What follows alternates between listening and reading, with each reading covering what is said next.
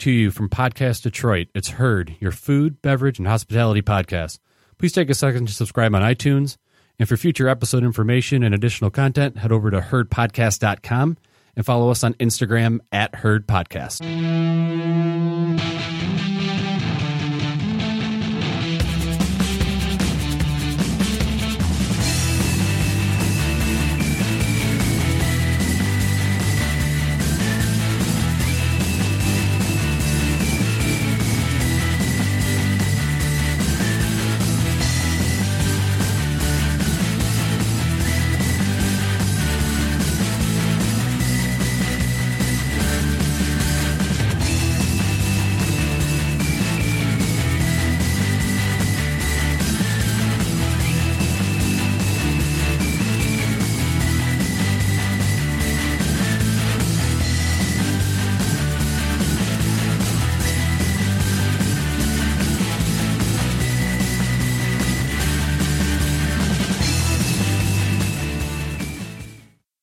Hello and welcome to Herd, your food, beverage, and hospitality podcast. I'm Joe Hakeem, and tonight we have the crew with me is... Yeah, that was really awkward. Vato. Dave. Jason. Nick. And we have a very special guest with us, Ashley Routson, known as the Beer Wench. She is with us. We're going to talk to her throughout the show. We're going to start today with the Metro Times article about service written by Alyssa Offman. I want to get your guys' opinions on everything, on the article itself and about service in the Metro Detroit area. Dave, as a business owner. What had happened was I love that you call on me first. As I'm just shaking my head. Were you referenced in here? Unfortunately, no. Okay. Not this time. The first time I've not been referenced in one of her fantastically researched and insightful motherfucking pieces of shithole journalism. Yeah, thank you. We may want to edit that out. I'm not sure, though. I'm just expressing how I feel. It's live, sorry. Yeah, sorry. That's fine. Just kidding. I mean, Jesus fucking Christ. Seriously. It says, like, what does the cover say? Like, service, it's fucked. A peek inside Detroit's service industry and why, inevitably, it leaves much to be desired. But then the whole thing is a puff piece about select restaurants. And then it shows, like faces, people at Selden Standard with their faces blurred out, which, like, if you're going to go to a place in Detroit, like Selden Standard has pretty good hospitality, right? Like, generally speaking. Because Evan's in here.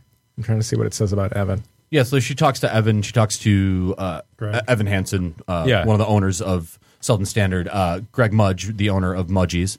I mean, but that's the whole thing. The piece starts out like lambasting Mudgie's. Mm-hmm. And then after the first paragraph basically goes on to be like, oh, there are a bunch of challenges in the service industry. No fucking shit there are. Like, yeah, that's our fucking job. It's really difficult in a changing market like this is.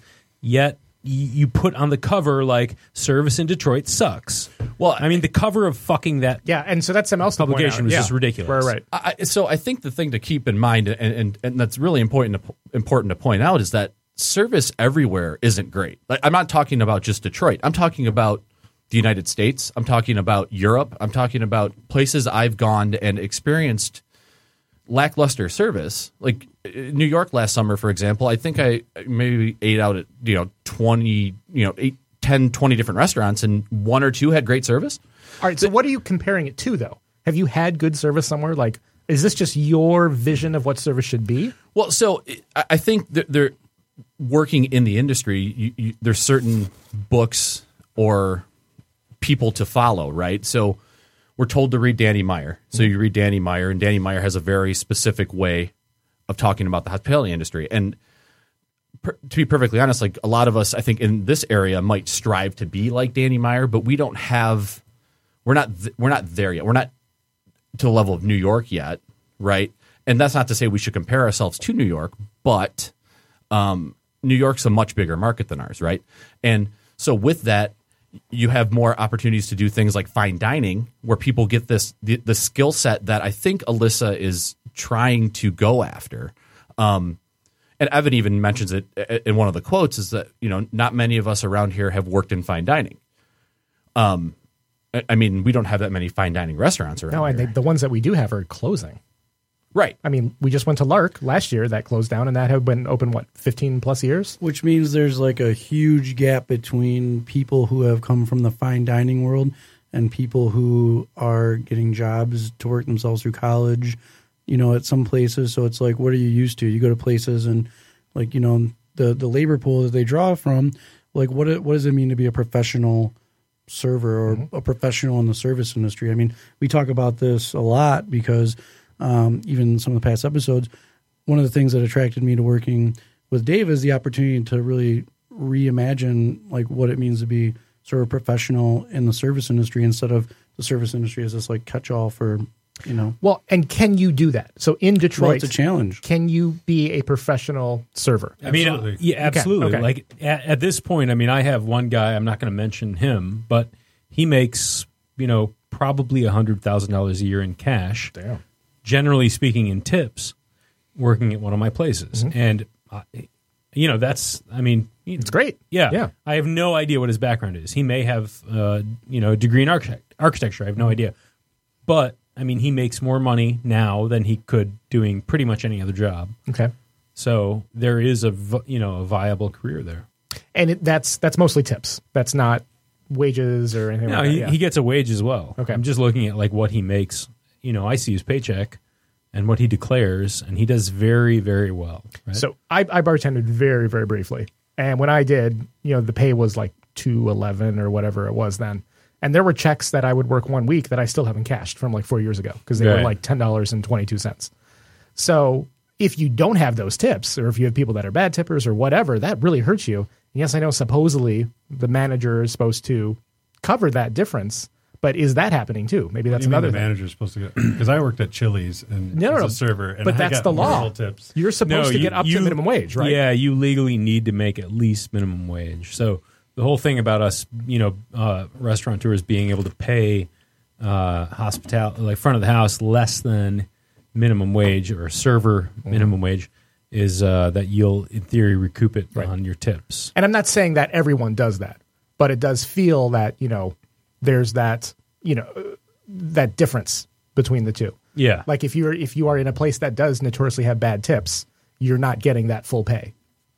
Yes. Yeah. And then even what's more, to be compliant, they have to report to payroll that you at least made minimum wage. So they're taxed on that. potentially you could have like negative paychecks. But again, I mean, just quit that I've place. been there. Yeah, just quit. If that's your situation where you're getting negative paychecks. Oh no, it's good to have negative paychecks because it means you're not reporting at all. Yeah. Until you need to buy a car. Right.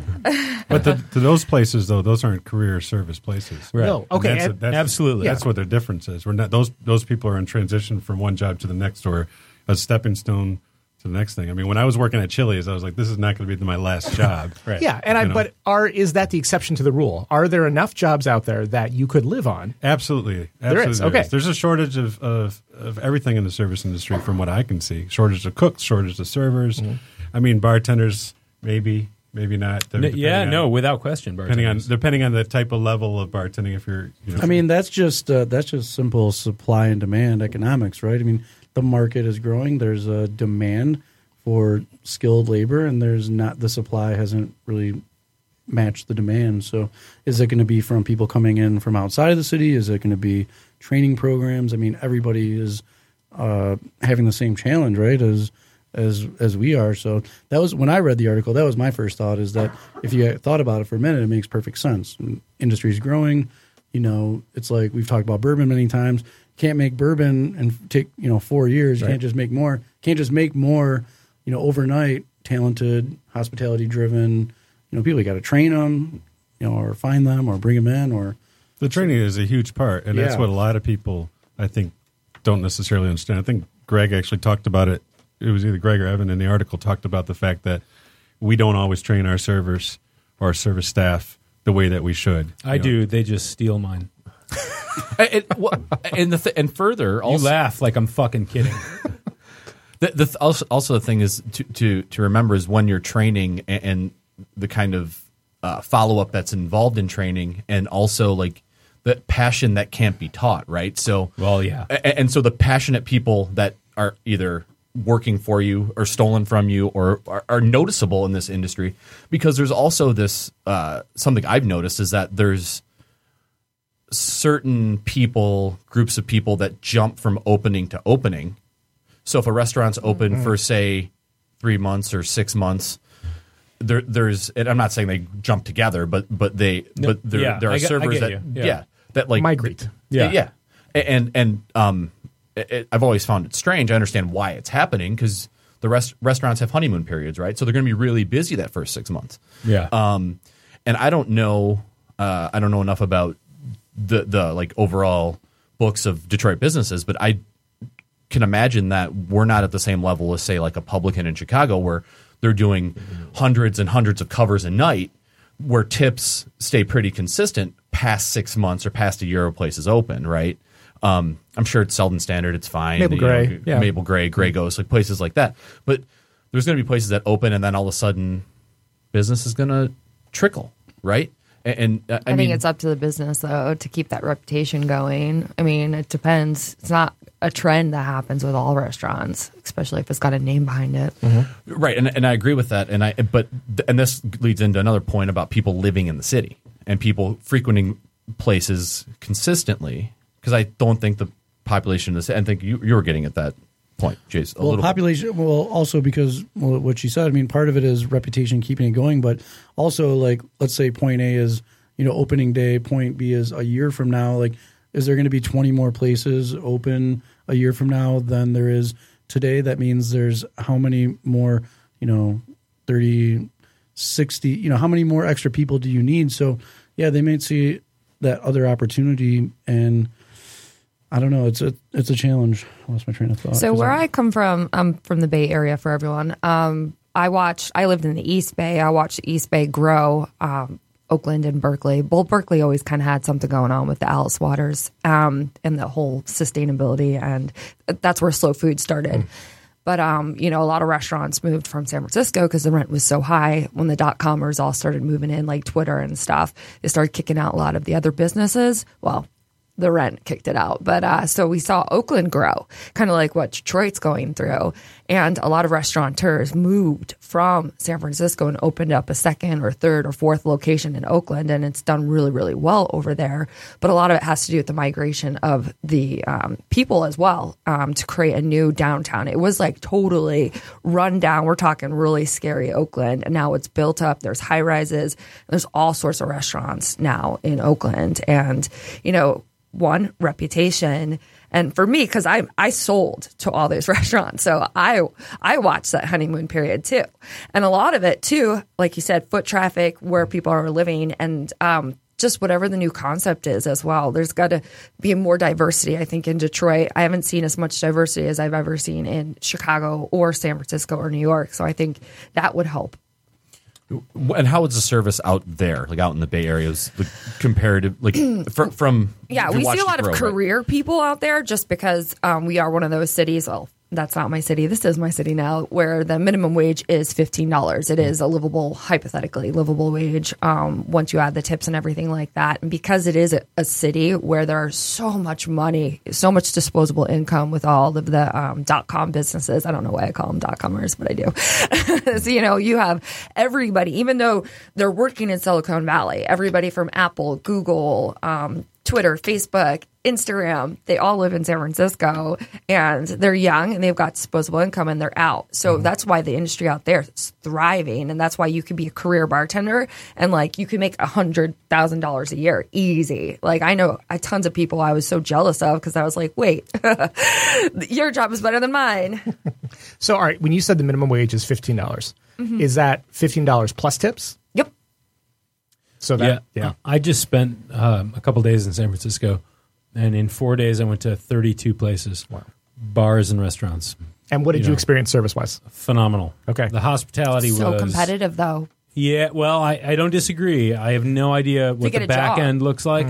I'm sure, because I think that these people are really well paid, and every single place that I went to, maybe one or two, the hospitality wasn't on point, but the hospitality in general was, I mean, light years ahead of what we're offering. So segueing to something I want to talk about is, did you drop like where you were from when you go to these places, or you kind of did something? Always. The first thing I do is I walk in and I'm like, hey, so no, really, no, he throws not at his all. Fernet coin down. Yeah, It's like, I put my business card down on my Fernet coin. Okay. and then my balls. That coin has got me into a bar This is in where we're in at. San Francisco. It's got me in, yeah. I was in shorts, or my buddy and I were there in shorts. Like, oh, we can't let you in because you're the dress code. I'm like, oh, come on, I'm in the guild. Showed my coin. Like, can you show this to the bartender? I'm sure he'll make an exception. They're like, okay, you can come in, but stand over by the bar. Don't let anyone see you. You can have some drinks. Were you in a thong or were you in shorts? Just shorts. I've been walking around. It's pretty casual. I was walking Casual around town. all day. I'll tell you, it was that library pub. It was the one they had to have yeah. passwords and all that. Oh, yeah. Oh, that's fair. Well, and I bring up kind of name recognition because more for the three of us, Vato, Joe, and I, is people recognize us as kind of food blogger types. So when I go in, I tend to get good service because they know me. And even when I go to new places. So I'm wondering, am I seeing, because I haven't had bad service. I mean, for the most part. Yeah, so there was another article that was written earlier in the year that I glossed over. It was about VIPs. Eater wrote. Eater, it was someone in Eater National, and I don't know. Like I have this. Like I don't want to be that person, but inevitably, when I walk into a place and someone recognizes me, there is some type of like hoopla involved, and it sounds really arrogant even to talk about it this way, but there was a lot of hoopla when you walked in this room. right? I know, those streamers on it, all that stuff, theme music, and There are balloons in here. It's weird. but so service for me, service for you, Nick, and I mean it's different. And I'm one of the people talking about service, and I'm the one at Ackroyd's training people on service. But the service I experience and you experience is I think it's definitely different. And I mean, maybe you, Dave, as well. Like you go into a place, like most people know you in Detroit. Like it's going to be different. Locally. I mean, when I was in San Francisco, I absolutely did the opposite of just trying to do like the normal customer experience. And if you ask a guy about his barrel of Armagnac, they're going to be like, "Are you in the industry?" Yeah. And then you're like, "Well, yeah." You drop some hints. Eventually, yeah. Well, you got to drop a little bit of hints. Well, what do you guys think about? So in the article, it references Molly Abraham, well-known restaurant critic, and she took the view that she always gets great service, maybe because of this VIP thing, but she also introduces the idea that maybe too much is being asked of servers. So what even is the idea of hospitality? Where did it come from? How do we reach this point where you maybe referenced it earlier with people are reading books, but is the customer expecting too much? Is she expecting too much? I guess I don't know what like my expectations are. Like, what do you expect? Yeah. Yeah. So if I go into a place where there's different expectations of different restaurants, right? So, and like, so for Coney Island, for Lafayette, for example, like my expectations would be to be served quickly and get hot food, right? Not have them shit right on your food. Right. Like not directly, not like while you can see it, because that would be for Lafayette standards poor hospitality. Like at least take it in the downstairs, but there's and then like shit on it, and then bring it back up. But there's like like that's like you're not expecting much there, right? Right. Like you're going. Like Yeah, and so. Which is funny. bar Can is we low. talk about the Coney Island thing for a second? bar is 'Cause low. I'm from New York originally, and I had no idea what was going on when I first got out here. Have you and I ever was been like, to Coney Island in New York? Yeah, Yeah, exactly. totally different. Not related I at was all. like, what is Detroit's Not at obsession all. with Coney Island? Because that's It's where I just used to go two on rides words when that I was a kid. don't mean the same things. Yeah, that's Not at like all. boardwalk to me, and like Nope. cotton candy and Nope. rides. This is hot and dogs, quarters and machines. chili. Hot Chili. dogs, chili, onions. And Why do you have to mustard. call it Coney Island though? Why 'Cause can't you we just like started it. own it? New York, a guy from New York had a Coney dog. This is true. A guy from New York came to Detroit, had a Coney dog that was so good, he was like, fuck this, I'm going to call it But it wasn't called a Coney dog at that point. No, well, it wasn't. It was Okay. a chili dog. Because it's They interesting. said There's Coney Island. Yeah, but doesn't He took Cincinnati it back to have New a York history of the and chili invented. dog? That's not true. I made that up. there's actually I don't know. I thought I was like waiting for the. No, you guys totally bought in. I worked I against. me. did. I mean, it's just a chili cheese dog. Never again. well, no cheese. I'll never be No fooled cheese. again. Cheese. Just You can, chili? You can add Chili, cheese. Chili, onions, onions, You can add whatever you want. You can add yeah. cheese if you're a I'm so savage. confused. What about Skyline though? Isn't that like the original like chili thing? That's more spaghetti, though, isn't it? That's They the put it on 5-way, hot right? dogs. I don't know. Well, there's 3 to 5, depending on. to 5, Yeah. But it's not. It's onions. I don't know. I'm so Onions, confused. cheese. I have no idea. Pasta. I've never had one, by the way, Beans. out here. I Yeah. know I'm afraid of it. Sounds like Now, chili mac after to me. your description, I am not trying. It's hot dogs. going to no Lafayette. bean chili. Yeah. Onions, mustard. Well, at least it's no bean. Yeah. No bean. So you feel good in the morning. Meat on meat. You Not don't really. feel good in the morning. Steamed bun. So Steamed. okay, Sorry. we got off I'm gonna bring track. this back, right? Back, Do we back to really service. do we Reel it expect in, stuff? Jeff. Do we So expect I have this. So I teach this when people come to the bakery to work for us. I teach what's called ICE. It's informed, confident enthusiasm. Did you make up that acronym? I did. It's my own. Wow. And so important to me is that. So this is across the whole service industry, and to some extent even a Coney Island, but more so like a Maple Gray or a Selden, or some place where you're spending, $30, $40 a person. You're expecting to spend that much money. So a server should be informed. So they should know a lot about what's happening around them, the menu, and pairings even down to that. Should be confident enough to sell what they're informed about, and then enthusiastic about it. Because you can have one of these things or none of them. If you can be informed and not be confident or enthusiastic, you can be confident and not know a thing and just confidently sell nonsense. And you can be enthusiastic, but enthusiastically uninformed, right? I think a lot of it's just attentiveness. Like, hey, I see you. We're busy. I'll be there in a second. Well, that's part of it. I mean, the article talks about, he didn't even say anything. And That's how maybe I start with the case. munchies, yeah. But to go back to I expect a lot, but I don't think I expect too much. The worst thing that I think to me is that you get to somebody and it's like, okay, well, what do you think about this dish? Oh, I haven't had it, but a lot of people order it. Or Oh, sure. right? I mean, I actually really like your... Everything's good. I like what you were saying, Joe. Like, I think that's actually a really nice model because, to be a qualified bartender server, you've got to know what you're talking about. You got to be able to sell it, and you got to believe in it, which is basically the same thing that we talk about. It's different words that you're saying, but that's the whole model that we say is like, know what the fuck you're talking about, believe in what you're talking about, and be able to sell it. That Right, goes back to because you like training, it. though, because when you're talking about training, you got to know what you're talking about as an operator. Then they all got to come in, they all got to learn For about sure. stuff, they all got to taste through it. For sure, every trainings. time something comes yeah. out, whether it's food or drink, staff training, information, menu matrix, be prepared, taste through it. It's not just throwing people out there. Yeah, that's Well- why I don't like that article. Yeah. Well, so I think Bad that article. these articles that and they can only go so far. This is training based, and a lot of it is ownership based. And I'm not trying to call out owners, but it's really difficult. Owners are stretched thin, and if an owner isn't enthusiastic about the business, how can they expect their employees to be enthusiastic? So I don't care who it is, where you are, or what kind of business it is, whether it's a Coney Island or whether it's fine dining. If the owner isn't enthusiastic and isn't present, at least for it won't be part, contagious, yeah. I mean, there's no sense that an employee, no matter what level they are, will get anything done. Do we know if Alyssa has been in the industry? She said she served for 10 years in the article. Oh, jeez. So let's Hey, talk, Nick, check this out. let's talk. Let's talk about something that Greg says in the article. He says that something like to the extent of a Yelp is they go to Yelp instead of coming to the managers, right, or asking for a manager. So and that's a problem with all industries because my wife runs into it's a it huge too, thing. Yeah.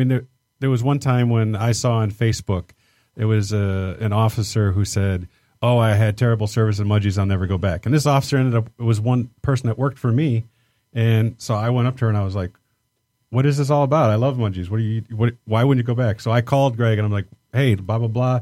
We ended up going over there. We took pictures in front of the scout car. He He apologized, but it wasn't brought to his attention. She put it on Facebook, right? And if somebody's going to have a problem, you write an article and make a call afterwards and say, oh well, hey, I didn't get sat within the first 15 minutes, or maybe it's a big deal. Maybe the restaurant was empty. Maybe you didn't have anybody look at you. I've had places I walked out, and I chose not to tell the owner or manager, but I also didn't write about it. I was like, some people have shitty days, and that happens. And also, some people look at Yelp as like their tool of empowerment, right? Like this is their pedestal to stand on, and The internet gave me power. totally.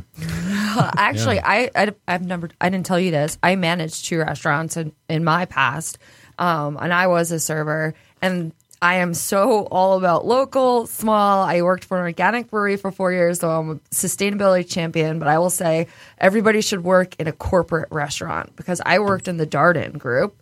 I worked at one of their higher end restaurants. And that's when I learned how to be a really fantastic server, because you have a checklist of things just in case there's a secret shopper and you get punished. And then that's a kind of corporate structure where they reward you for your service by giving you the best sections in the restaurant. So, I mean, and it's constantly competitive every day on that floor between you and the other servers and your performance, because the managers are always watching. And, that's how you get the best sections, and that's how you make the livable wage that you're looking for. Because in the same restaurant, you can have servers making $30,000 a year and $100,000 a year. Wow. And I'll tell you, for bad service, just to comment on that, because you got servers trying to get good sections, right? In other places, such as the Chili's I worked on. Now, granted, I was 20 some years ago. People would pay the host to cut them early. So how about that? You're working there, and you're paying the host to cut you early. And those people don't want to be there. So you're balancing off that. If you're going to go to that place as a customer, you kind of get what you get. Right. And I'm not saying that all the corporate places have bad service. I've been to corporate places that have great service, and that you want to keep going and whatnot. But it's kind of how it goes sometimes. That's the number one reason I don't eat at Chili's. That and the diarrhea. What are your thoughts on pooling versus not pooling tips? Because you talk about no pooling. Well, yeah, because that kind of brings up the difference between. Exactly what she just said. Exactly, yeah. I want my number one guys to shine and really kick ass, and then put them on the floor at the right time. We're seeing this weird thing where the bartender's like, I'm not making as much as the servers, so I want to be a server. And if the kitchen guys said that, then no one would be able to make any money, because everybody would be serving nobody food.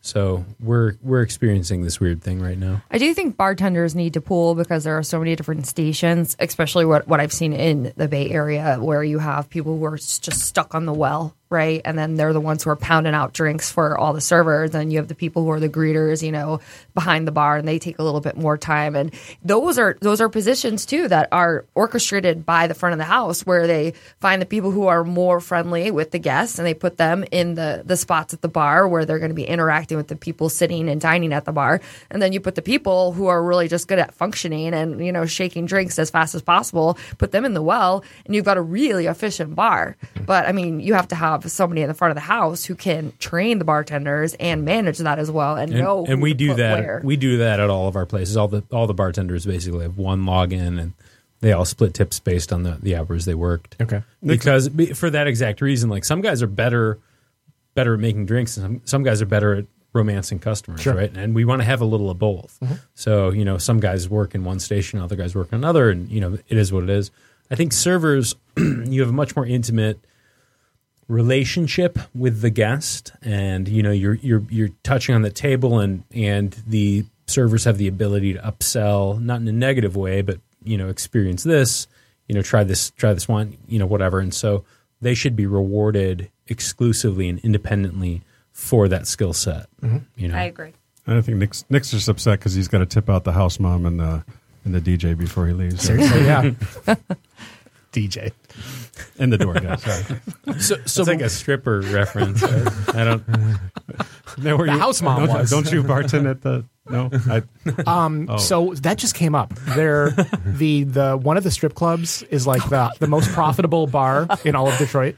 Yes, all of the strip clubs are the most. Listen, I own a bunch of bars. All of the strip clubs are the most fucking profitable bars. I don't own any strip clubs. I wish. $7. Damn you you, know who $7 owns strip Coca-Cola. clubs? Joey Redner's dad. Joey Redner owns Cigar City Brewing Company. His dad owns all the strip clubs in Tampa. That's where the money came for Cigar City, I believe. Wow. Interesting. Which we're getting soon, right? Are we getting Cigar City? yeah, Random we segue? should be. Yeah. I think so, yeah. That's what I heard. Also, the Pantheon has 60,000 Instagram followers. Just You and I were talking about it. That's what it was. Big mean, surprise. And it's That was a big surprise. and it's a private account, which makes sense. Private It's a account. strip club. I'm but, sure you there's a know, lot but going like, on there. I was just thinking that years ago when I used to frequent that area, it would never Years have occurred to me to. It never have occurred to me to look Years on my ago. phone. Ah, God, was that a year ago, Jason? Yeah, that Jeez. But think about that. Just this little reminder like, hey, there's some boobies. Yeah, all right, I'll go to the strip club. Funny how that sells. It makes perfect sense. sells booze. I don't know why I caught me off guard. Instagram allows that? No. Yeah. Actually, yeah. If it's private, though, you might be able Really? to get away with it. Privates, yeah. I learned a lot in the last couple weeks about Instagram and Twitter and the not safe for work versions. on that note, we're going to take a quick break, and then we'll be back with Ashley to talk about Actually, her she's life still here though. as the beer wench. Yes. Yes. Yes. Ah. All right. Celebration. And welcome back to Herd, your food, beverage, and hospitality podcast. So Ashley's joined us. She's been with us the whole show so far, but now we're going to talk to her specifically. Yay. And let's start with the beer wench Yeah. moniker. Yeah. Where did it come from? I was 23 years old, and It was your AOL Instant Messenger account. yeah, actually it was. Well, at one point it was. I was working for a marketing advertising firm at the time. I started in restaurants when I was about 18 or so, so I had already fallen in love with the craft beer fad, what everyone called it back then. And I wanted to start a blog, and I couldn't decide between wine or beer because I had started studying for my sommelier when I was 22, and I was really more knowledgeable about wine than I was about beer at that point. But I was so intimidated by people like Robert Parker, and like he hated bloggers. We're talking, there was a whole war. I hate with- Robert Parker. So Well, so do I. And we're even. Yeah, there's a lot of them. Steve Heimhoff and a bunch of the wine writers who initially in the early 2000s like came out and they had an online war with bloggers because they challenged the credibility essentially of these kids like who were just sharing their passion. And It's so like I us versus decided. Alyssa Hoffman. Yep. So I went with beer, and 23 years old. What else do you call yourself? I don't know. Like I didn't think about being 34 and sitting around and calling myself a wench, but it's stuck. So this is 10 plus years ago. 10-ish, 9-ish? Yeah, it's about 10. 10. So I'm trying to think of the state of the craft beer industry. In Michigan, it's West Coast. and you were in California? No, I was in Ohio. I went to school at a very small university in the Columbus area. Oh boy. It's tiny. That's where the podcast It's ends. the one. It's the Big Ten school that wins. I think. Too soon. Come on. Well, That's harsh. Okay. anyway. Well, so 10 years ago, Yeah. and even now to some Okay. extent, it's a male-dominated field. Oh God, I was like the first female blogger about beer. Not ever. and you literally wrote the book on beer from a female perspective. I mean, obviously you wrote I it. mean, and then you wrote the technically, book on it's craft a beer. non-gender book. Well, right, but I mean, Yeah, I have the female part. so how has it been working in the industry that is so male-dominated? It's been awesome, but you have to understand that I'm an anomaly of a human being. I played sports my whole life. I've always kind of been a tomboy, so I get along with men as like friends, and I've mostly had male friends. And so for me, it wasn't necessarily I was like this girly girl who was like, "Hey guys, let's all have some beer. It's so exciting." I was like, hey, I want to put boots on and I want to wash kegs for 8 hours a day and get caustic all over me. And, so I've done all the nitty gritty. When I first got into the industry, I wasn't working in the industry. I was just like this geek who volunteered to work at all the breweries that I could physically possibly get my hands on. And the very first brewery I actually collaborated with a recipe and brewed a beer like that I helped design was New Holland. Oh. That's Yeah. great. Yeah. I flew out and Love those guys. Yeah, no, they're one of my favorites forever, ever. I love you, Fred. Take their whiskey survey. Just came out. Yeah, Fred is great. I just did Fred's podcast. Oh. It's called Stop and Heard. Heard. No, is it? what? No. Stop and listen. HERD. I don't You know. mean like Fred Bultman? Yeah, Fred Yeah. Gilman. Yeah. He just came over to Sugar House. You mean the He vice is. president of Brandon Lifestyle? I think At he's New the Holland? president of Brandon Lifestyle now. Get out of here. I think he is. He's great. He's a super fucking smart guy. Yeah, well, I got to stay on his farm. It was amazing because yeah, he has the I farm. wanna stay in his and farm. his wife does horse therapy, physical therapy on horses and stuff. And they have a whole garden that's huge. It's like this little mini farm, and then they have a barn with chickens. And in the morning, he went out to his garden and he picked all these herbs and like tomatoes and stuff. And then he went into the barn and got some eggs and he made a frittata, like literally a farm frittata for me and my other friend that was brewing. And then he had canned some tomatoes from like a summer crop or something, and they were in jars, and he added some herbs and spices and then the hopkila at the time. I don't know if they still make it, and just blended it up, and it was like farm fresh Bloody Mary with local made spirit and a farm fresh frittata, and I was like, this is heaven. So not all of us probably have access to the Norman Rockwell painting that you just made in our heads, but the tours that they do offer at their distillery is fantastic. So they do have a great experience, both kind of private and public. Yeah. Just to kind of throw that out there. Well, when I brewed there, we actually brewed at the pub because that was where the distillery was at the time. So this was a long time ago. I'm aging myself. But yeah, it was really cool because we used the pub kitchen. We actually made a chai-inspired beer. There was multiple levels of involvement in that. But we toasted some fennel on the stove. And, we used pink peppercorn because back then pink peppercorn wasn't the thing. Now it's a super trend. But I thought I was being really cool by picking it.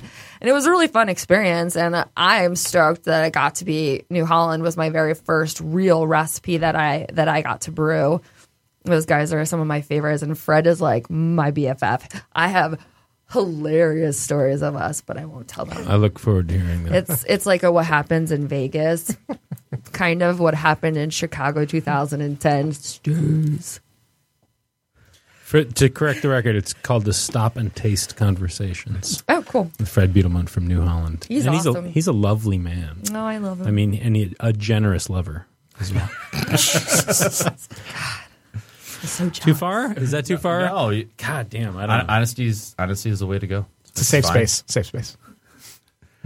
So you're at New Holland, then. So as your life in craft beer progresses, what happens next? So it started back when I was managing a restaurant in Columbus. That's the first time I ever experienced craft beer, and I was living in New York because that's where I'm from. And I actually went to the CIA to get interviewed for this restaurant job. And I knew so much about wine back then. They were just like, what 22-year-old knows what a Barbaresco is and a Barolo and the difference? And I'm like, I do. But so I ended up getting the job, and no joke, it was during Labor Day weekend. They always shut down the restaurant. It was a very organic, friendly restaurant, and they worked really closely with a local organic farm in Columbus. And so they put us all on a school bus. I didn't even start my job yet, but we're taking this day off to go to this organic farm where the farmers are cooking and we're cooking with them. And like the back of the house is actually helping out with the farmers. And they start unloading all these cases of beer out of the bus, and they're funky. They're weird. And I've never seen cases of beer like this. And it's Dogfish Head, right? And it's Bell's. And that is the ugliest packaging ever. Sorry, Larry Bell. For Two Hearted. But everybody just flocked to it. And they started tearing open that one box. And I was like, I got to get me some of whatever everybody else is drinking. And it was my first IPA ever, was Bell's Two Hearted. And Because I was like, fish makes you want to drink beer. I'm like, let me get a fish up in this motherfucking well, label. it's just the colors. But you know what? Nostalgia. I can pick that beer out of a blind tasting with just my nose. Well, and nationally, that has fantastic distribution. Oh, I mean, I God. see 200 I was going to say, everywhere I go. unfortunately, that label tanked their brand, but apparently that's not what happened. No, that's not the it's an end of the story. insanely successful. But it's like, why are there fish on the label of your beer? Like, that's not when Yeah. I mean, I don't know. And the colors. Maybe it's just me. But I will tell you one thing. That is one of the original single hop IPAs. And so is Founders. This is back in the day when people didn't feel the need to draw out the hop names because hops weren't popular and sexy. I mean, there was pretty much a pool of maybe a dozen hops that everybody was brewing with.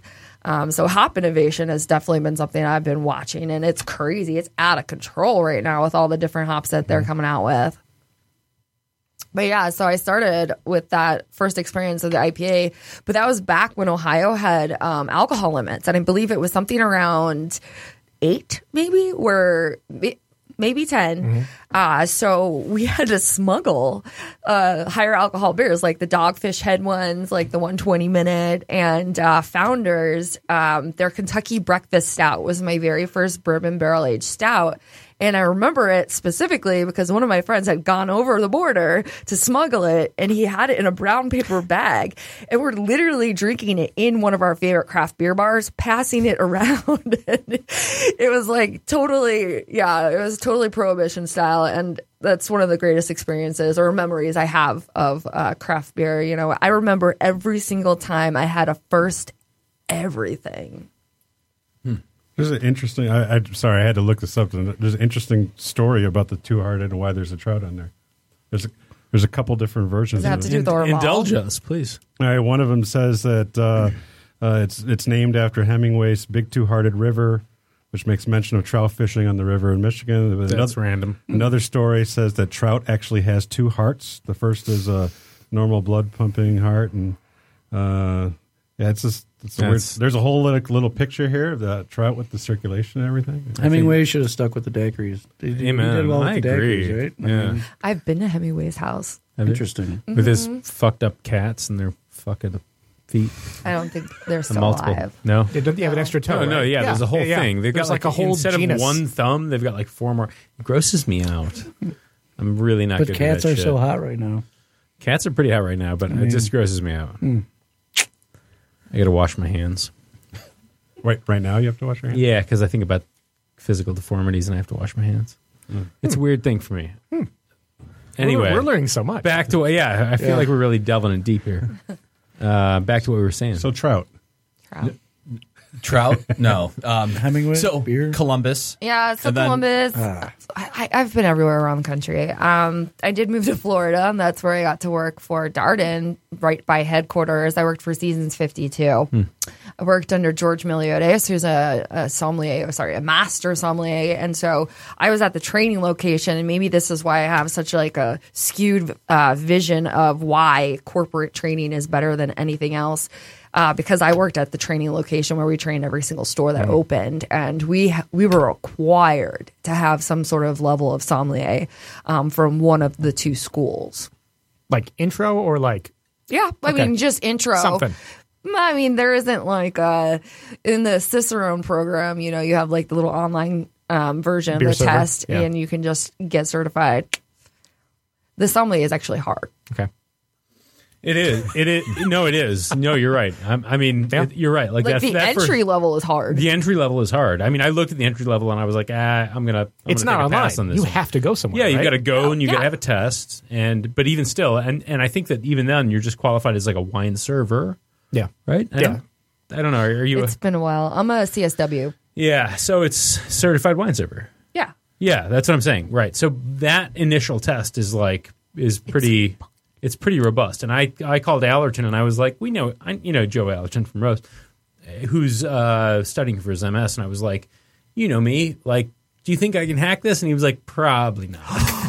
He was like, if you do, you probably should put some time in. And so I struggled, Wow. and I studied it's a lot. legit. I mean, yeah, it's an intense test. The tough part that got me were varietals in South America. That was Typical. Oh, hard. every time. No, all the native varietals down there, because at least over Yeah. here in the United States, we brew with viniferious. Sorry, we brew with viniferious grapes. Wow, no. But like when you start talking about South America, all the different countries, you have to learn Argentina, Brazil, Chile, and horrible. There's and like for a native English speaker, these are really hard terms to even say, let alone memorize to write down on a test. So then, Just stopped in the tracks. Trout. Trout. Hemingway. That's the title. two- the title two of this trouts. podcast is Two Trouts. Trouts. I'm going to Floridito. Then you, trouts. you move out west. You're work for California. Green Flash. Yeah, I'm still gratefully employed by Green Flash Brewing Company. I'm on a very extended federal medical leave for mental health.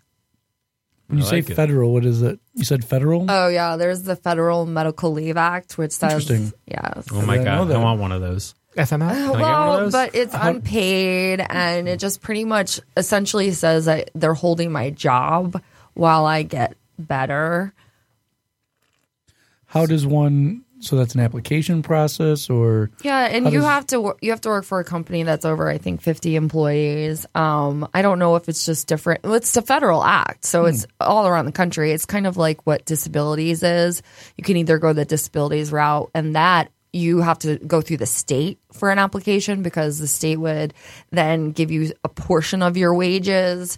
Whereas if you just do the Federal Medical Leave Act, it's up to 12 weeks a year, and the employer doesn't pay you during that time, but they're required to hold a position for you so that you can be employed when you're finally able to come back. You have to work 1,250 hours in the previous 12 months Right. to be eligible for it. Sounds like you've been looking into this. I like it. Well, working for the government, you have to know a little bit about federal laws. Fair enough. Yeah. So Ashley, so Yes. That's a good segue, Getting better, right? Getting better. What does that mean to you? And what? So you? Well, your wait, hold current- on. Let's fill in the gaps. I mean, I don't think everyone knows exactly. Are we not So what talking about that? happens or what's I going don't know. on Is in there my off limits? life? I don't know if No, Okay. there's absolutely Okay. nothing off limits. That's Because kind you of, bring up the medical leave. Yeah. Yes, So right. what So- prompted the medical leave? Yeah. I think is What we're talking about. prompted the medical leave? Let's see. I have bipolar disorder. It's a progressive disease. I got diagnosed probably 6 years ago or so after a very significant incident of self-harm where I decided to take my $100 Henkel and sharpen it very nicely and then take it to my arm as if it was a piece of meat and ended up in the ER and then ended up getting a nice little stay overnight in the psychiatric institute. And that's called the 5150 in California. That's I'm in the 5150 club. That just means I got put in the mental institution against my will. But that was when I got diagnosed as bipolar because you have to have crazy manic episode. You have to absolutely go out of control with mania to the point. And this is something that within the bipolar community we've been discussing, the fact that they need such a heavy incident to happen before they'll give you the bipolar diagnosis. It's a very high threshold. But because they don't want to misdiagnose people with bipolar disorder because those drugs are totally different than the drugs you would treat people with depression. So you're talking about effing with someone's brain. With you're putting pills Right. and impact the neurotransmitters and the firing of your brain. And that's kind of like something you don't want to mess up. So I totally understand why you would require such a huge manic episode, but I also think that some of us could kill ourselves before we get help. And do you think being in an industry that has access to substances, Yes. did that hurt it, help it? Did that no part of it? That's what put me down Okay. the rabbit hole, as we'll call it. I was Alice in Wonderland, and I was drinking me and eating me and snorting me. and everything me. And now I've been clean for 86 days. So I'm sober. Congratulations. Yeah, thank you. I'm a alcoholic and cocaine addict. So, and that's a very, very hard thing to come clean with in the industry because nobody knew. But also it's so important because if it happened to me and I'm hypothetically the darling of craft beer, you know, I'm very much the darling in the industry, you know, the one that all of the what I would call the elders, right? They all protected me, you know, the Larry Bells of the world, you know, all like Sam Calagione from Dogfish Head is a good friend, you know, him and his wife, like all these people, you know, Julia Hers, like from the Brewers Association, I like had the best mentors in the whole entire industry, and to watch someone like me just completely crash and burn with drugs and alcohol.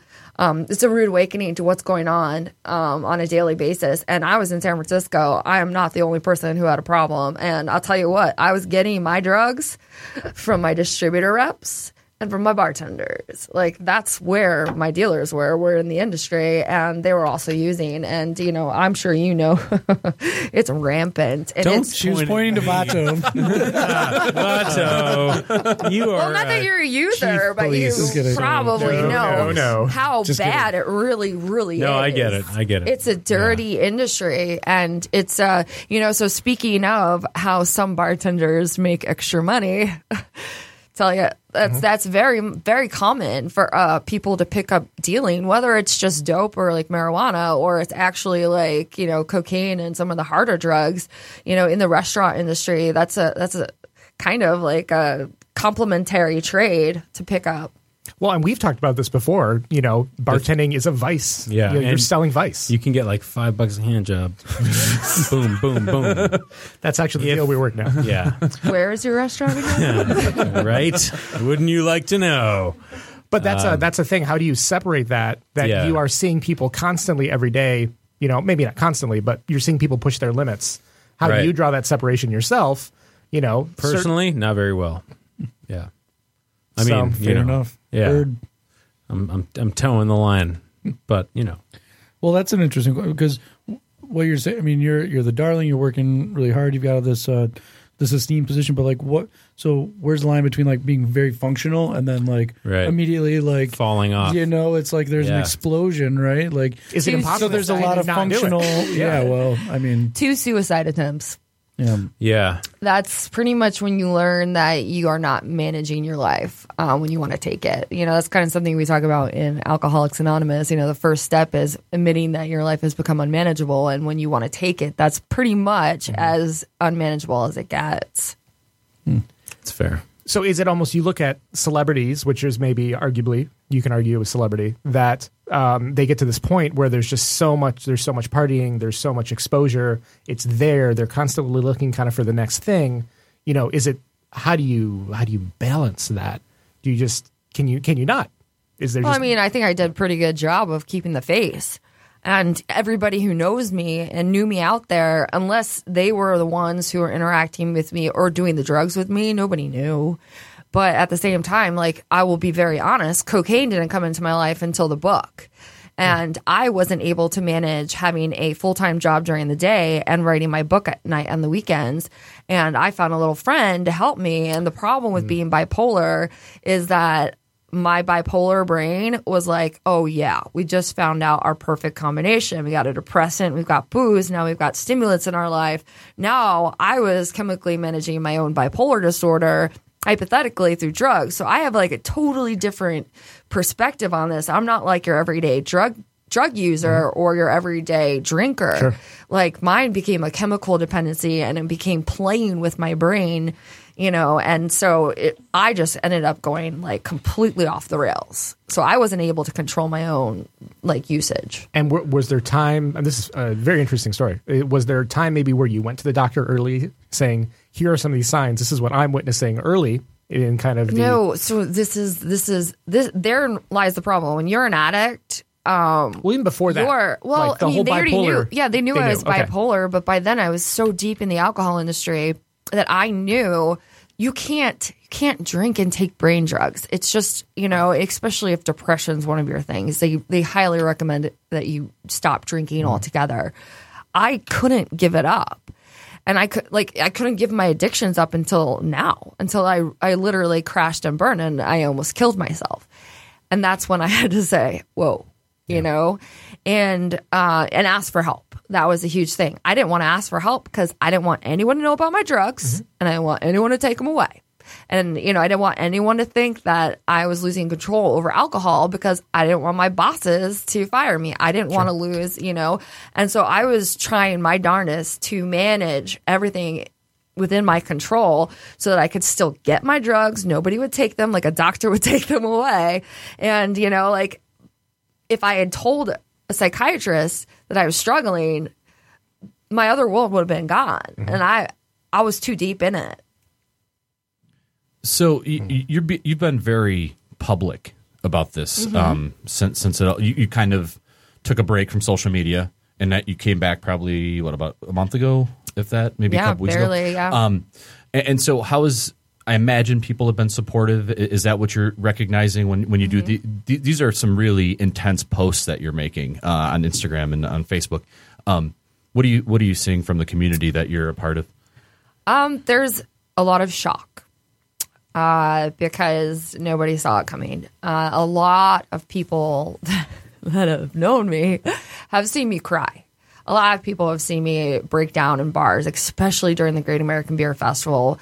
And everyone has to realize when you're at the top and everybody's looking at you all the effing time, you're going to Britney Spears at some point.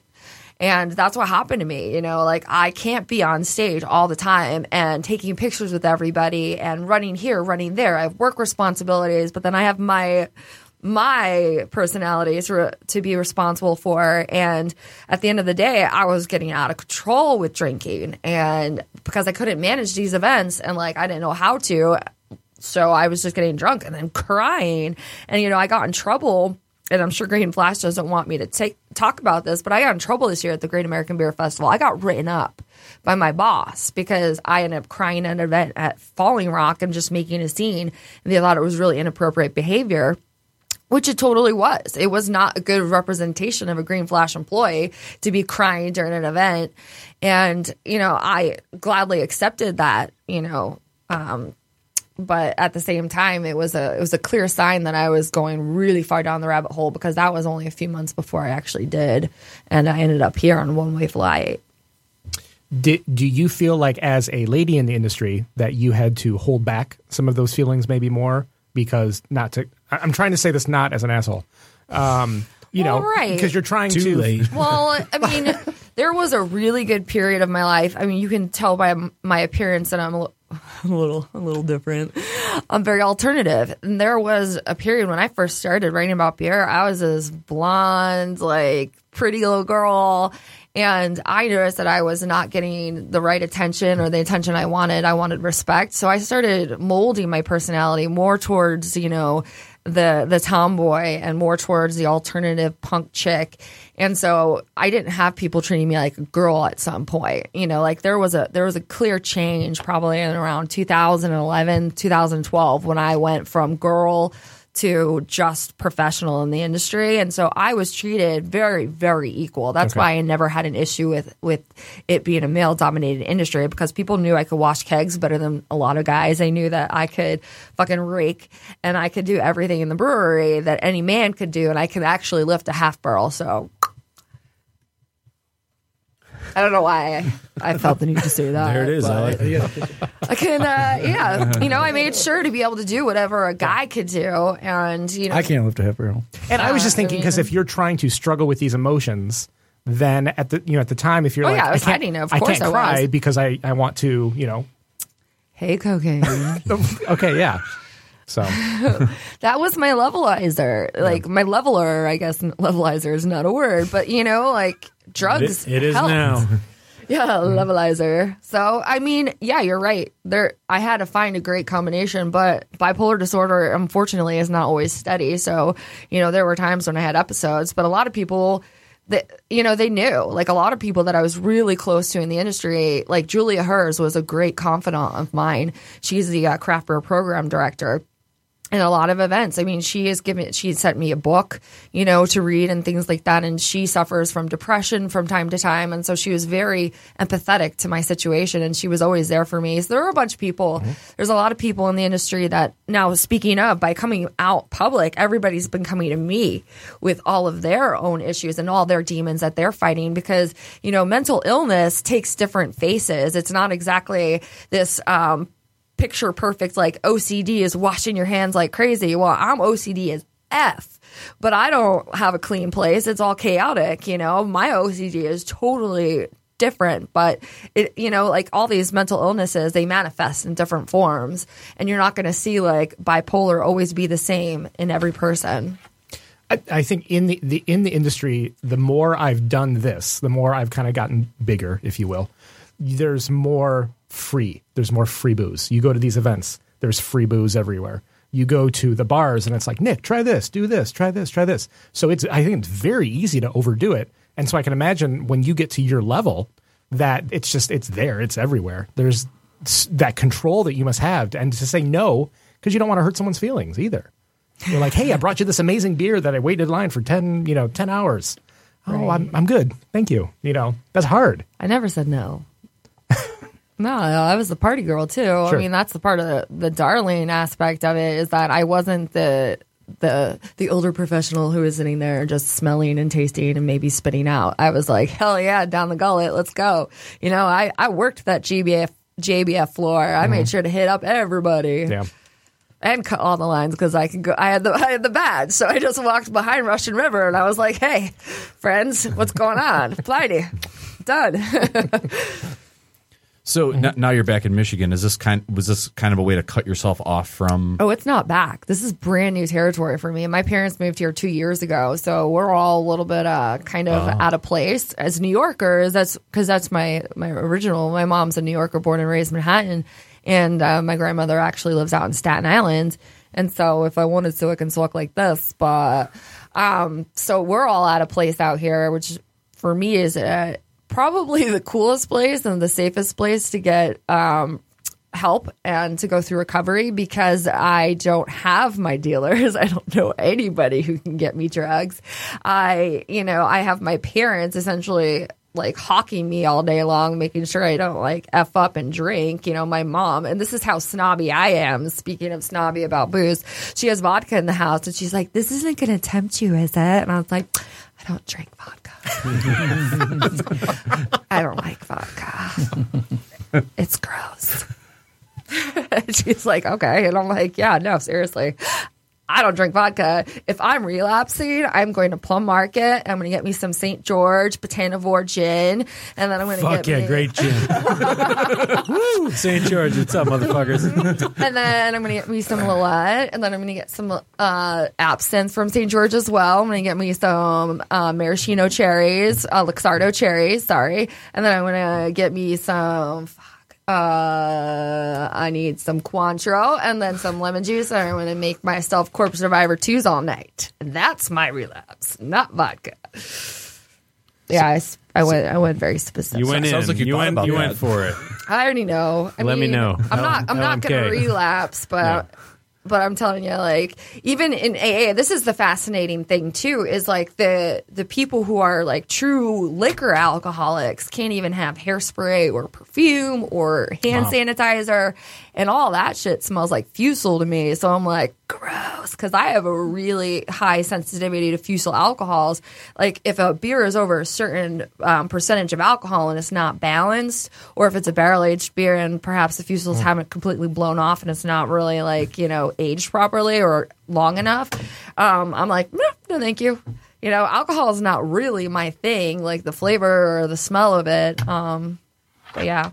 There is a documentary that just came out on Netflix. I don't know if anyone's seen it, the alcoholism documentary. And there is one guy that's toward the end that he just gets the shakes if he doesn't drink. Oh, that's very common. Yeah. And it was that's why there's rehab facilities, because some people can't just come off of dependency, alcohol. yeah. Yeah, it's just like a lot of drugs. Is that the one that was on HBO? Yeah, it like just came out. Like it's like December. Or it had the guy who was who brought his son out to him. He was in the Keys and he brought his son out to him. He wanted to move out, but That doesn't sound familiar. I don't know. But potentially. Well, there's a lot of stuff on alcoholism. Intervention is like one of those things that they like to show us. I mean, that's like extreme. Yeah. You're talking about extreme cases. You're talking about cases of people who, if you remove all alcohol from their apartment or living establishment and then there's mouthwash, they'll chug the mouthwash. Like, that's a totally different level of alcohol. That's a harsh buzz. I don't even want to Mouthwash. know. It's a harsh Just, buzz. it's like I'm drinking just kidding. Everclear. It sounds like in middle school. I'm college. just kidding. Yeah. I've never done it. Well, no, and that's the other problem is you're seeing a lot of kids finding ways to use household like Substances. yeah, and they're dying. Yeah. And that's actually happening in the Midwest. Actually, this Friday, I'm probably going down to Ohio. They're having this national heroin march because the city of Portsmouth, I guess, is where heroin was invented. I don't know. But like once you're in the sobriety community and like I'm kind of trying to be like a face again. And I think mental health and sobriety is a good thing for me. It's very healthy. Sobriety, at least. Mental health is a little tricky. But just attending some of these things because heroin right now is on the rise, especially right here in the Midwest. Ohio, there's like every day there's like 20 people dying. These kids are ODing. And, the same thing with the alcohol. Like, they're finding new ways to inject alcohol into their systems, eyeballs, and like, I don't even want to talk about it. These very gross things. Like, think Suppositories. about feminine products that are very absorbable that you can put in places. Girls are doing that. You generally think about those things as like with the really hard drugs, but typically alcohol we didn't really associate. Well, I mean, with, the blood is right there. But they're going trying to get it the- in as fast as Yeah, it's weird. possible. And I just don't understand that either. Yeah. It's like, why can't you wait the 20 minutes or whatever for that shot to get in? But I mean, I don't understand. Wow. A little bit. Blew my mind. Yeah. And then they're cutting the drugs with a lot of horrible chemicals. So they're trying to take like something that might have been a pure form and then throw in a whole bunch of shit that can give you a buzz, but it's like chemical crazy. Like it's stuff that you're not supposed to even go near. Not like heroin is, but heroin was invented as a medicine at one point. It is a synthetic form of morphine and it's an opiate. It's in the opiate family. So being in all these organic restaurants up until this point, did it ever cross your mind like, do I have organic Berkeley. cocaine? Oh wow, that's really Well, no. interesting. I never really Because thought you think about that. all these things you're putting in your body, and you bring up cutting the drugs. Yeah. When pure cocaine Well, I would be organic, assume though? that cocaine. You know what? I don't know because I don't know anything about the actual physical growing of cocaine, the coca leaf or whatever. I know, Well, it's like it's not. I mean, because that's so hard to get. Probably, well, I don't know how hard to get like it is, the but pure. it's, You have to like actually go to South America, I believe. I don't know. well, think about Where, Not gone where that are you far. going with this? I'm just thinking about like marijuana, where now Vato, it's like Vato, what's up? Oh, okay. Where's- So where's she going with marijuana this? for Yeah. sure. Gotta pass on this, huh? So we can make a segue from marijuana because marijuana is a cousin of hops. and So- Right. people are legally growing Exactly. it, so they can go like this is organic and all that. But yeah. marijuana, just like hops, is very susceptible to mold and molding. And so that's why it is very hard to grow organic hops because of the mold. The only place where that they're successfully growing organic, like really great quantities and beautiful hops is New Zealand because everything in New Zealand is organic. They don't have a pest problem. They don't spray even the grapes. Like everything that you're getting, it doesn't have to be labeled as organic. If it says It New just is. Zealand, it's organic. Organic lamb. I thought it was interesting. I'm getting a side eye. Yeah. Sweet New Zealand cocaine. But I don't really know what the chemicals would do for something like marijuana because that's a really interesting thing to think about because at least with hops, most of them are put in the boil so that the chemicals essentially would be boiled off, like anything that was like sprayed on the crop. But something like marijuana, where you're smoking it, are you burning those chemicals in whatever whatever vessel you're using? Are you inhaling chemicals? Because of that, sure. Take that for Nick's other podcast. Marijuana is. For me. Well, it's going to be a business in Detroit. I mean, it's still medicinal, quote unquote. Nick drinks, Nick smokes. How do you get a marijuana soon. card in Michigan? Just asking for Very a friend. easy.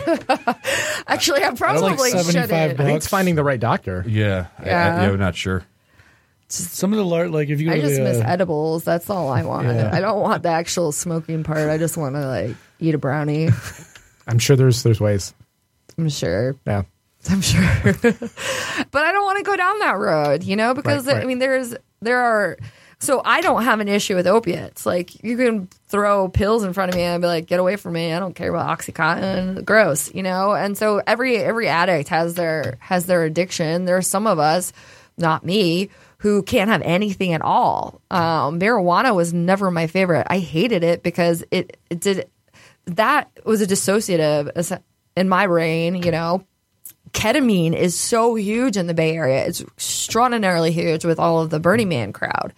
And I hated that stuff. I didn't like feeling out of my head. I either wanted to be like super focused or wasted. Does ketamine have like a street name? Okay. Okay. Vitamin K. It's horse tranquilizer. Oh, all right. I've heard of it, at least. Yeah. So, I mean, they're snorting horse tranquilizers, and it's essentially making you kind of like, not like, it's not like you're going on a trip You're per se, but you're like not in your own brain. And then you don't like hallucinate, but you definitely aren't in a good state of mind. Or maybe you are in a good state of mind. I didn't like it. I felt like I was like so hot and like all the colors, and then I was like, I don't know, this is not fun for me. I don't even know if I'm supposed to be talking. I've done all the drugs. Let's all talk about drugs. Everybody listening, Nick is sitting here with a legal pad, frantically writing everything down. All the notes. Drugs 101. Well, I'm sure it's bigger than you think it is out here. I just happen to be so exposed to it in California because so many friends are Burning Man people. Well, it comes back to like populations. The San Francisco has a lot more people than us, Right. So and therefore there's access to more things, and I'm sure it's probably out there. Well, and pure forms too, because like when you think about, I don't think Detroit's dirty, but there's a lot of dirty drugs out here. By the time it gets to the Midwest, it's like, what are you actually putting in your nose or smoking or whatever? It's probably not organic. It's probably not. Although, I would look into the agriculture. I mean, that's a really fantastic thing to think about, because something that you're not cooking, so you're not getting rid of any chemicals that you put on these plants. It's Why the are same you pointing at thing me? You're a restaurant. I don't know. I'm like thinking about vegetables I don't over cook here. drugs that often. No. Very, very, a couple times a week, and then that's I it. mean, the synthetic ones, but those aren't. You don't even talk about organic when you talk about synthetic chemicals that are invented in a lab, like heroin is. But I mean, when you're talking about like pure opium, I mean, yeah, I would probably wonder, what else, what's being sprayed on things that you're lighting up, or however you do opium. I'm going to get a call, and Dave's going to be like, why are all these people, why are your guys over at all my places at the same Why time? do they always want to know what my birth date is? I'll say we're looking for Nick.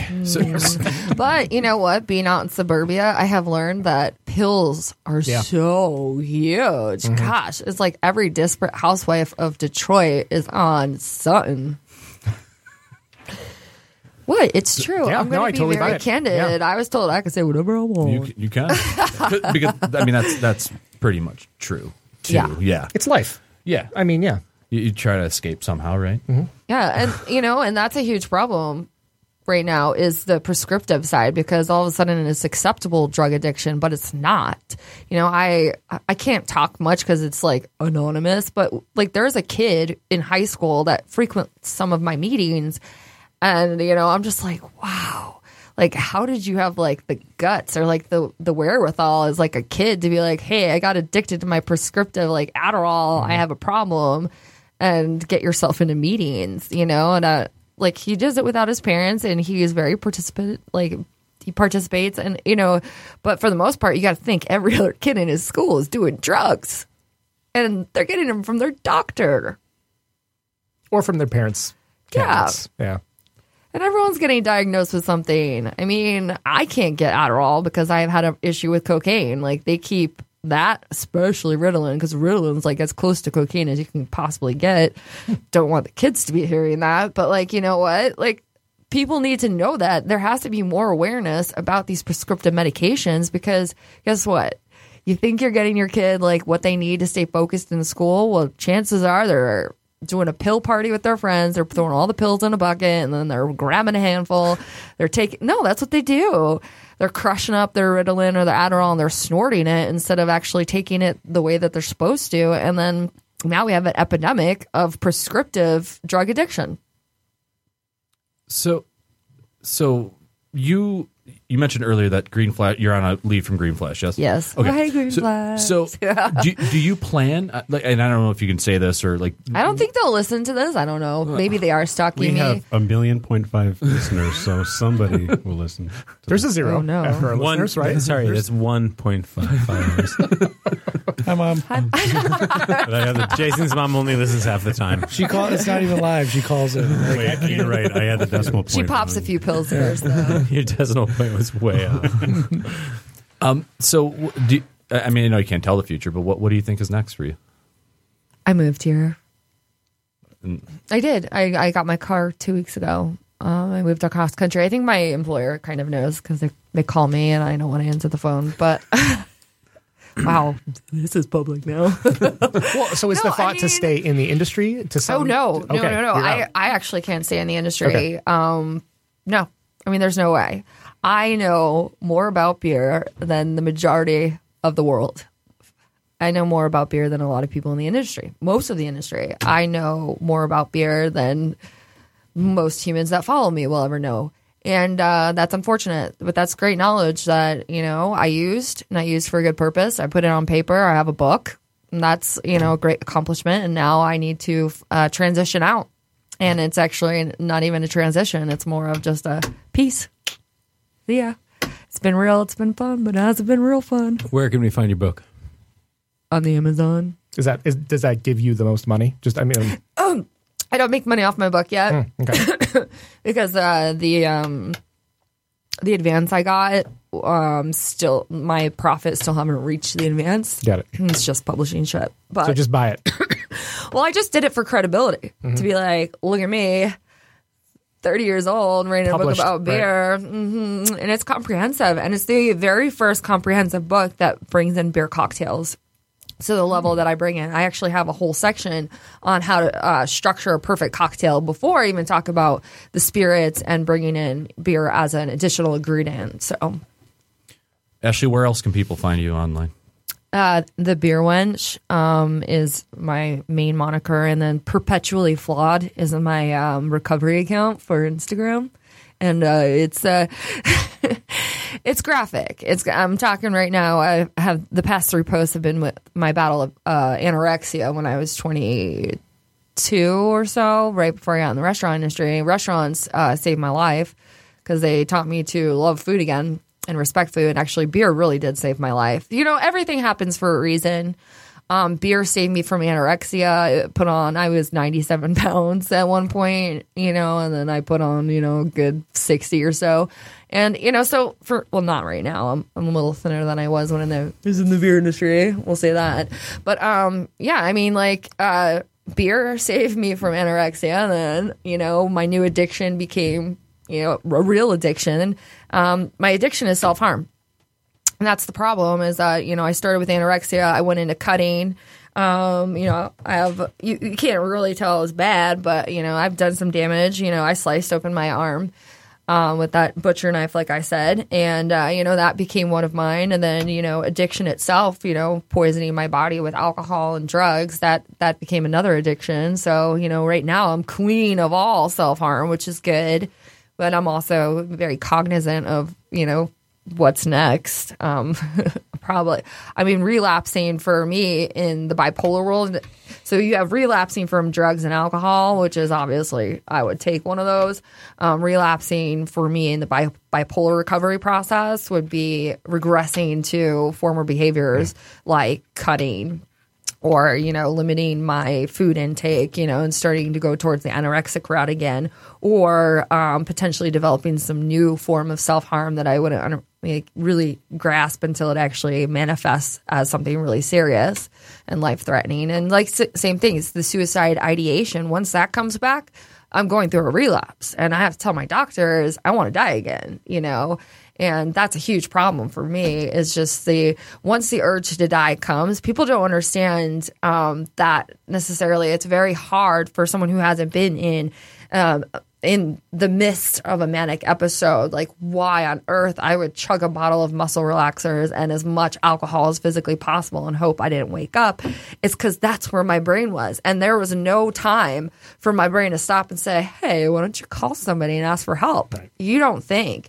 So I just have to watch those like small little triggers and these little relapses. Like when I was here, I caught myself. I sliced open my arm and I took a picture and I put it on Instagram. And that's what I'm going at. Like, that's going to be a very raw account for me because I want people to know, like, this is what this is what mental health looks like. This is what we do to ourselves. And I'm going to tell you as much as I can about why I did it.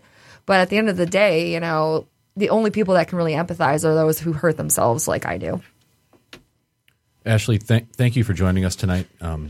It's been great. You know, it's been intense, but it's been a really thought-provoking discussion. Thank you. We got to go. Thanks for joining us on the Herd Podcast. Next time we'll be back with Jake Williams and Dorothy Hernandez from Serap, the Filipino pop-up. Thanks, guys.